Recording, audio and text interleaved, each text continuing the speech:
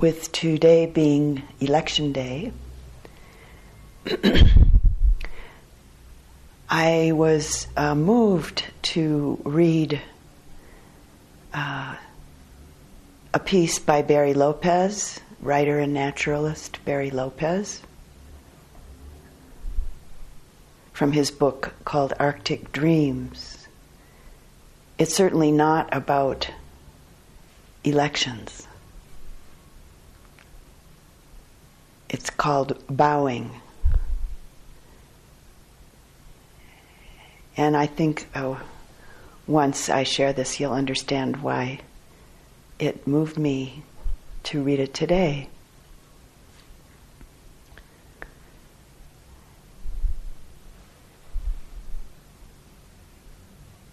And of course, we bow a lot in our Buddhist practice. All forms of Buddhist practice, all schools, there's a lot of bowing. And people bow for many different reasons and motivations, etc. So, who are we bowing to? Why are we bowing? What are we bowing to? Why do you bow? What goes on in your mind and heart when you bow? Here in retreat or other times, other places.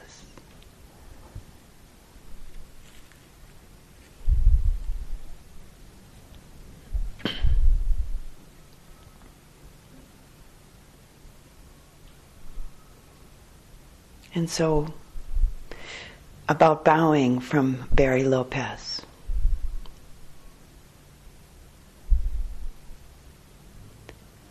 Glaucious gulls fly over.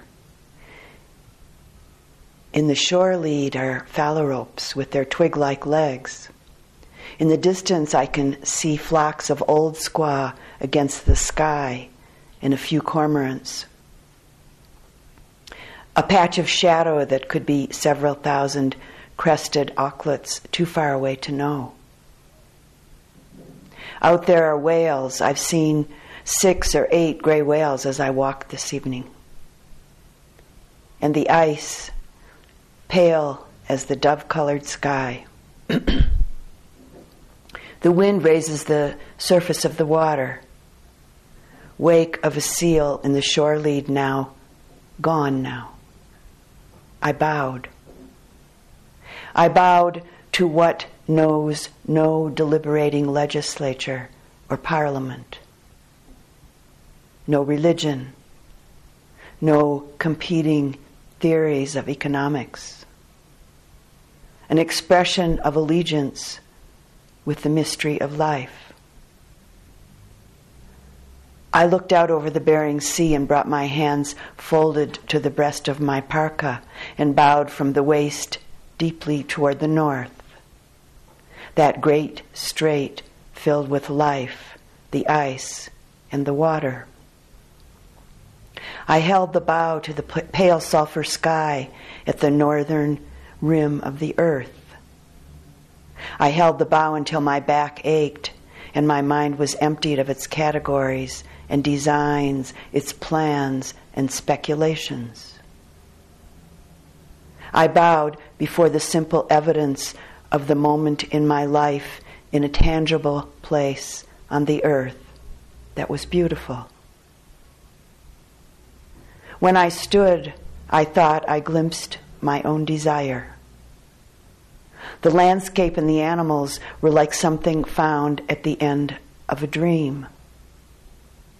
The edges of the real landscape became one with the edges of something I had dreamed. But what I had dreamed was only a pattern, some beautiful pattern of light.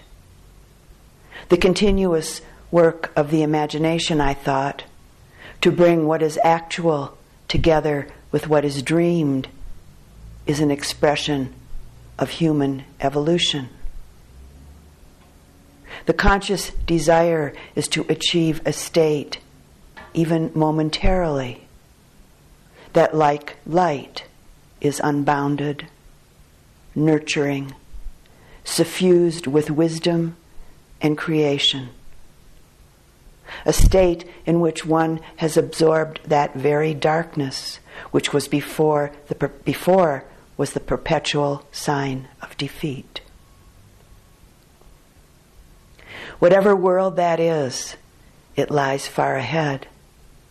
But its outline, its intimation, is clear in the landscape.